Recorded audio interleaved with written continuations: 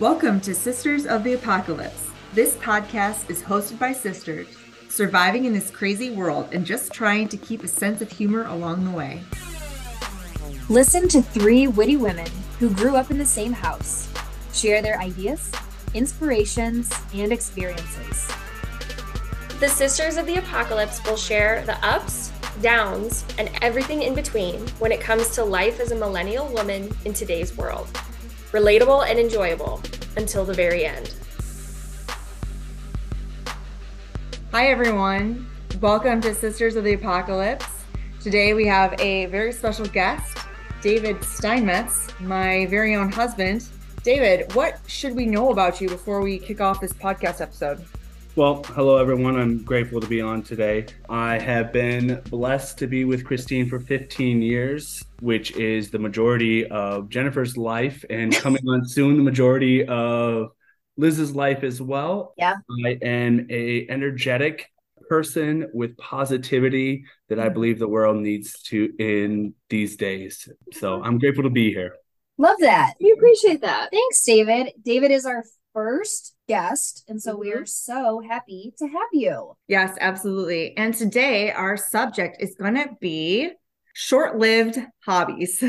That's right. Ooh. Because we've all had plenty of them over the years. Yes, we have.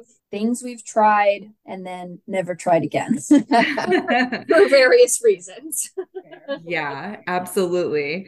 So, Liz, I know you have several. I have a long list of these. However, it's a great topic for today specifically because this first topic actually is a story tied in with David. And so something that I tried, I was in college, broke college kid, and all my friends were skiers and snowboarders. And so I decided I wanted to go out and try snowboarding. Never done it before. And David, bless him, he's like, you don't need to rent equipment. You can just borrow mine. And I was like, perfect, because I can't afford to rent stuff. And I've never been out, didn't know how much like a ski lift ticket cost, all that stuff. By the way, the ski lift chairs in general, terrifying. Like trying to get on and off those, that alone drove me away from the sport. But so he gave me his snowboard and boots. And because this is audio and a podcast and you guys can't see us, I'm about 5'9". And David is a solid 6'2". Yeah. Is that right? Yeah. And yes. so we're talking shoes that are way too big, a snowboard way too big, never done this before. And I didn't realize at all what a horrible mistake I was making by using equipment way too big. Me trying to navigate steering or moving in any way, it was so heavy. Ooh. And I felt like I was just made of jello because it was exhausting. I was sore for so many days. And so I was like, I tried it and it's not for me. So thank you for letting me try snowboarding and letting me borrow your stuff. But You're welcome. That was a mistake. Oh, that's funny. See, for me, skiing is on my list of short-lived hobbies or things I tried, I should say. I tried it one day. We went skiing with David's family and friends. I did one day of it. I borrowed your stuff, Liz, because I think at that point you'd actually gotten some actual skiing and snowboarding equipment. And absolutely miserable, covered in snow, had no like skill at all. It's and tough. Everyone was trying to like encourage me and help me along and give you like those little pointers, but at some point you just don't want any help at all. I will not be doing that again anytime soon. I feel like I'll just speak for myself, but like I'm just not a winter hobby girl. And so living in Michigan my whole life and now living in Florida, I'm like, oh, thank God I don't have to try to find something to do 6 to 9 months of the year when it's cold out. Yeah. And I don't enjoy it. How about you, David? I think it's interesting that, you guys today we're taping in our house and you're sitting in my office area because in the closet behind you is literally there's a guitar that I tried to learn for about a month and a half. There's woodworking supplies that I tried to do woodworking with. There's painting supplies in there when I try to be a painter. I am definitely the stereotypical ADHD type person where I have a hobby that I'm super in depth with for 30 to 45 days, and then I'm done with it. I don't want anything to do with it whatsoever. So Christine's a great partner with that. And let's find an affordable way for you to do these things to see if it's something that's going to stick. Yeah. But I am very quick to jump into a hobby and think I know everything, and then very quick to exit it when I realize that it takes skill that I don't have. This is funny because Christine, you have said if you either try something or do something that you are then not good at, you're like, I'm out. Yeah. This isn't fun. Yeah. It's like that element of my personality that wants to be the best and to be a perfectionist effortlessly and not interested in, improving my skill at whatever it was, checkers. Oh, terrible. Or chess. I think it was. Is that a real example? Yes. I hope so. Was it chess? Chess, yeah. I was terrible. I was a terrible sore loser at chess. I think after we watched the Queen's Gambit on whatever streaming service, Yes. I was like, I'm going to be a chess player. I'm so smart and clever. It's going to be amazing. That lasted about a day. And I kept losing and breaking the rules on the little game I downloaded because I didn't know the rules. I think there was also the character was a redhead, so inherently she said that because they shared the same hair color, she would be a master chess player in no time. Natural. But it turns out her game is actually Mancala, not chess. So she's strategy, really great at Mancala, just not so much rooks, bishops, queens, knights. Details. A little more simpler. A little simpler. Jenny, what's something you've tried and then stopped? I feel like what comes to mind for me is mostly like physical activities or pastimes, because I feel like I dabble in a lot of like different creative things, and I'm always like, oh, maybe I'll wander back to that. I don't feel like I'm like, oh, this is, I'll never paint a ceramic again. Yeah, you don't abandon it. You just wander to it and then wander away. Yeah, but I will say a swift departure from a hobby. I think it was 2020. We were all trying to get outside more. And I said, I'm going to be one of those super cute rollerblading girlies. I was like, I'm going to look so great. I'm going to get super tan because I'm outside all the time. And I was like, this is good for me. This will be a great hobby. I can get involved in it. I went twice. I got my stuff. I got my little helmet. I had my little wrist guards. I was ready. And the second time I fell and I was like, I'm done. I'm never doing this again. I'm never participating in this sport again. And I will say I had a bruise for a very long time that turned colors I've never seen. And to this day, I feel like I still carry some bruising, some damage from this fall. So I did the math and I was like, wow, each of those rollerblading trips was $60. And then I sold my stuff and I said, bye. How funny. I'm curious, like when we moved in together, how many hobbies that I dropped did you have to get rid of? There was Warhammer 40K. You got rid of my skateboard. I don't have my snowboard anymore. I had a skateboard. Yeah, I had rollerblades. I had... Oh, we could do a whole episode about the strange things that I inherited when David and I decided to combine forces, because there was just a whole variety of different things, just being a family of girls, there's just things you think about. I cannot imagine. Fish tanks. Oh yeah. Fish tanks. Multiple. Yeah. One of the things we've really liked to do is to take some classes on things we want to try. And so I don't know if I count that as a true hobby. It's more of like just kind of dipping your toe in to see if we like it. And so we've taken a variety of different ones. Pickleball was super fun. Yeah. I was pretty bad at that and a very sore loser at pickleball. So she was good. She was good. I might pick it up again. We also took some cooking classes, which we loved. Nice. And then we took our rumba dance class, which was fun too. That's great. Love that.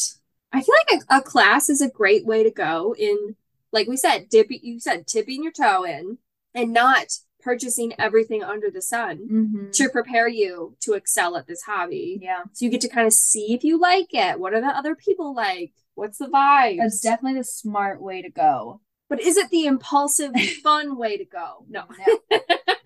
So speaking about like jumping in with both feet, something that I tried and abandoned quickly was swim team in high school. Because I was at a point where I was trying to decide if I wanted to do swim dive team or tennis. And they were in the same season. It was in the spring, I think, at that time in girls' high school. And I went to like the first day of swimming tryouts and was immediately shocked at how hard it was, because I wasn't formally, can I swim? Yes. Am I formally trained to swim? No. So it was super hard, and the pool was deep and cold, and I was like, this is not fun. And then as a high school girl, you had practice before school and after school. And very quickly I was like, I don't want to be swimming around and then have to shower and try and fix my hair and makeup before I go to class at like 6 a.m. And so like it was a pretty easy decision for me to be like, nope, this is not for me. And then I went the tennis route and loved it. And I still play tennis, and that was super fun. So it was the right choice for me, but I definitely underestimated the difficulty and commitment of like the swim and dive team. So anybody who does that, full props to you. Your attempt at swimming was so short that I didn't even know you did it. Like I didn't literally one day. Happening. I have never heard this story. I had no idea you even tried. You ever tried out. Wow. Self-elimination from those tryouts. Please cut me off the list. Aww. So my question, do you think that trying new hobbies as a child, trying different sports or trying new things and finding yourself, is it easier when you're younger, or is it easier as an adult now that we kind of have some finances, we have abilities to dip our toes in easier? Jennifer, what do you think it was easier for? I mean, for me, I feel like I'm trying a lot of different hobbies as an adult because I was the youngest. And so I felt like we kind of had a good idea of what, as a family, we wanted to spend our time doing on the weekends. You know, what sports were we interested in watching, attending, bringing to practice, and things like that. So I feel like for me, because I know you guys did, I didn't get the, let's throw her in dance, let's throw her in gymnastics. I didn't have that experience. But on the flip side, I had the wonderful experience of learning to ride a horse at 4. So I grew up in a barn, I grew up in a stable, and I grew up horseback riding. So that was kind of like what our family had, one of the things our family had selected to do. Yeah. So I got the bonus of, I think, getting really deep into something that other people might not have had the opportunity. But I have never taken a dance class, and I would love to. But, you know, that's something that I'll do now and have to worry about being embarrassed. Yeah. So for me, my initial reaction would be to say that it's easier as a kid, because I think that at that point in your life, you hopefully are less in your head and second guessing yourself than you might be as an adult, as an overthinking adult. And so it's like, as a kid, you're just out there to have fun, make friends, try something new. And I feel like it's a big feat as an adult to be like, I'm going to sign up for something. I'm going to put myself out of my comfort zone. I'm going to try something I've never done. I'm going to be okay with being bad at something or learning something new. Like, that's a whole mental process to even sign up to try something new. And so I think that it is tough as an adult to do that. And so I give people a lot of credit for trying new things. Even if it doesn't stick, I think stepping out of your comfort zone is so important for personal growth. And you get to meet people that think similarly to you. You know, you meet other people that maybe they're out there trying to find their hobby, you know? So I feel like that's I don't know, it seems like a good habit to cultivate, kind of like getting comfortable with being uncomfortable. I feel like we've talked about that before. Well, that goes back to last week when Christine said, assume people want to make friends, or like you go into a situation thinking, I'm here to make friends, but so are all these other people. And then it's like less scary. Yeah, that's a good point. So recently, Christine gave me an absolute amazing Christmas gift of comedy classes. So talking about trying something new, For years, I've always loved telling stories and being a storyteller and following different comedians online. And it came to the point where Christine said, "Hey, let's put up or put it to bed, whatever you want to do," as she's a wonderful partner to push me out of my comfort zone.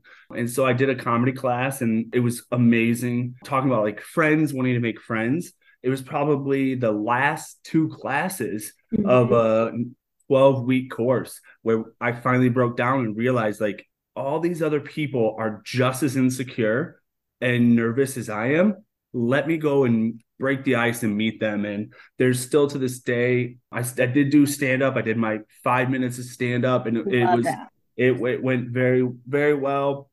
Yeah. Christine was a great person to be in the crowd, and that's huge. She was laughing louder than anybody ever possibly needed to, so I could share some positive reinforcement for my jokes. Yeah, some of the people that I met in that class, we went and met up with some of them after a comedian, Jim Gaffigan, we went and saw. We met up with some friends from the comedy class, and I still talk to him to this day. So I completely relate to that idea that as an adult, it takes a different perspective to realize that people are the same as us in wanting to be friends and wanting to hang out with and meet new people. So somebody has to take that first step out of their shell. Yeah, being insecure, being nervous, absolutely. We see it in ourselves. It's like when you wear something that you're nervous about and you're like, oh my gosh, everyone's looking at me.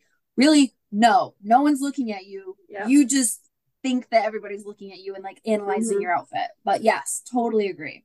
Yeah. And I feel like this is from, I don't know where this is from. I think it's from a movie, but I use this in my life where they talk about all you need is 10 seconds of courage. Ooh, yes, I have heard this. You do not have to be courageous for hours on end. You need 10 seconds. And I say that to myself all the time. I said it to myself before I asked my boss for a raise.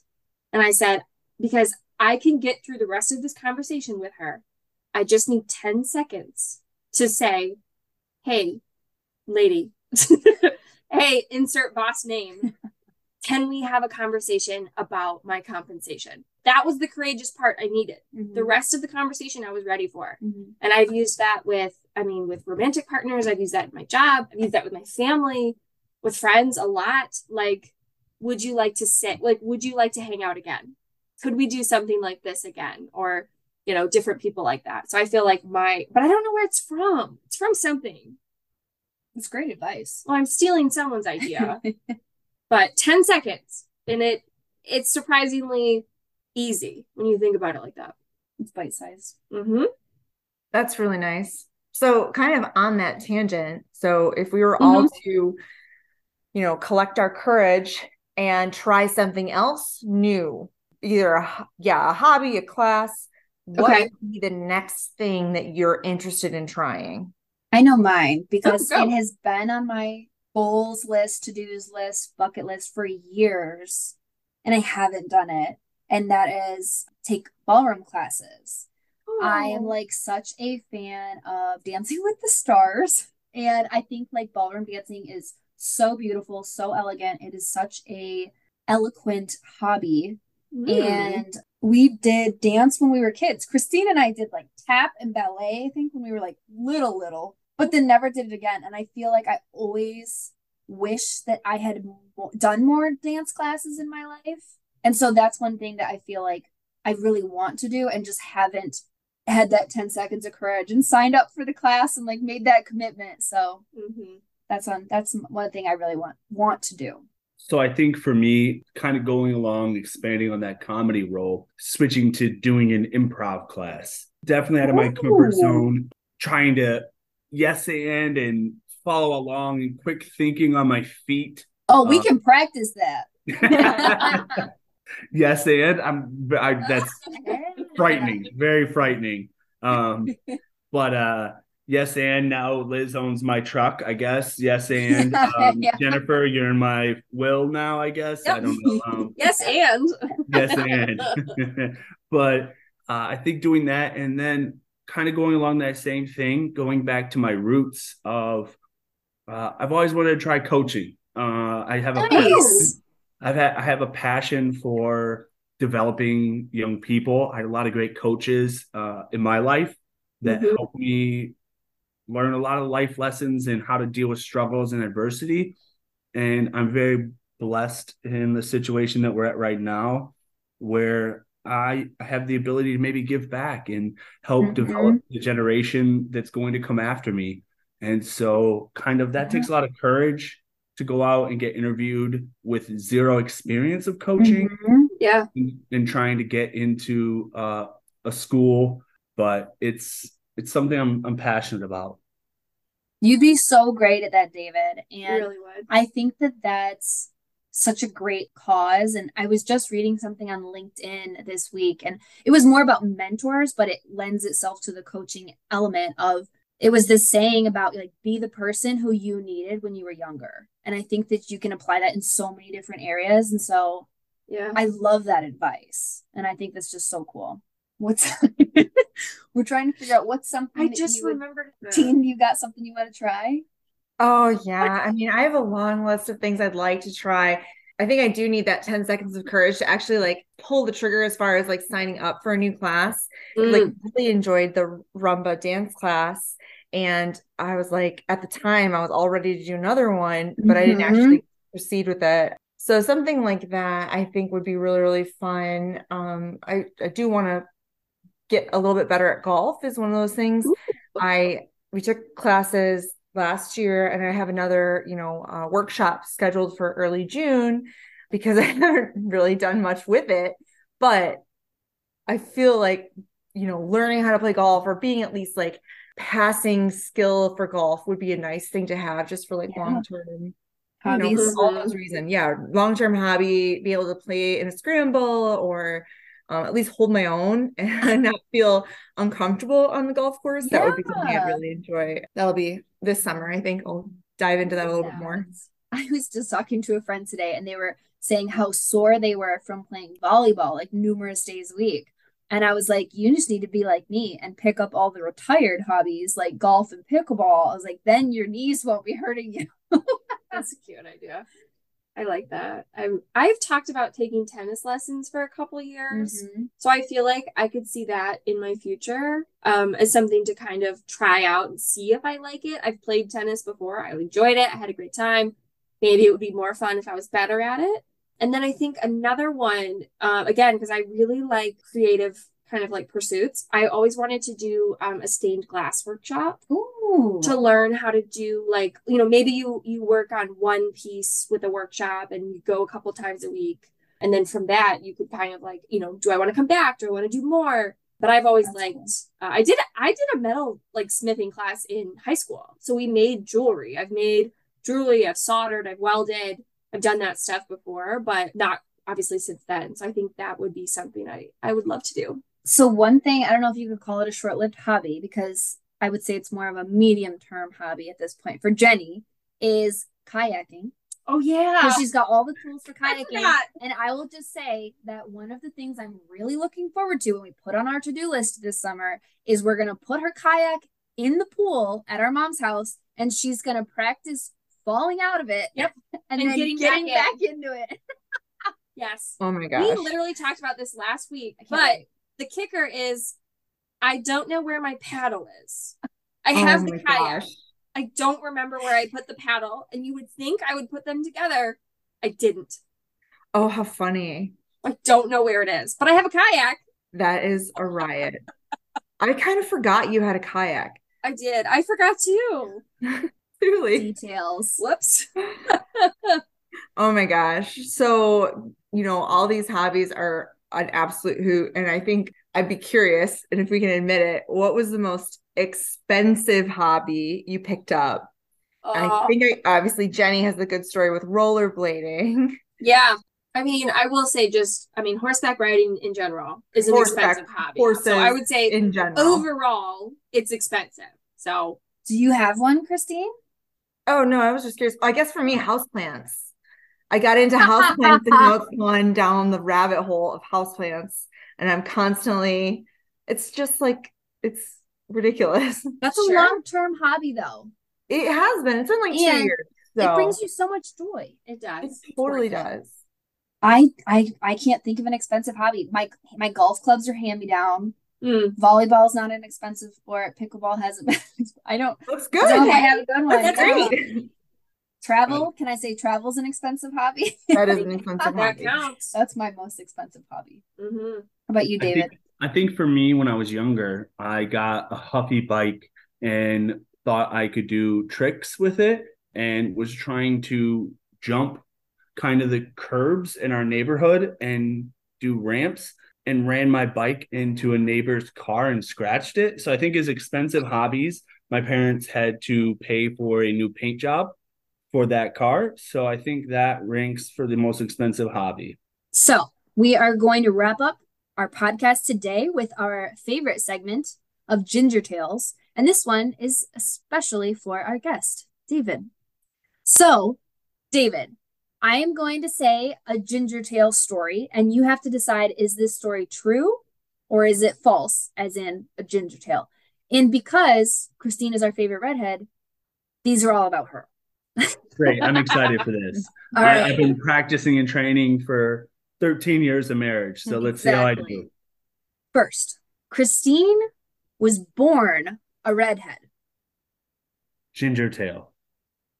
She had dark brunette hair and it slowly got redder. Wow. That's wrong. She was born a redhead. Oh, shoot. You were very confident with the details, though. All right. Your mom had the pictures on the wall at her house throughout the years, and I'm pretty sure there's like a few of those years where it's pretty brunette, not as red. I'll have to check. Next, as a child, Christine tried to bite off Liz's toe. True. This is true. And this is why I have 9 toes. Ginger tail. Ginger tail. Christine was on the hula hoop team in elementary school.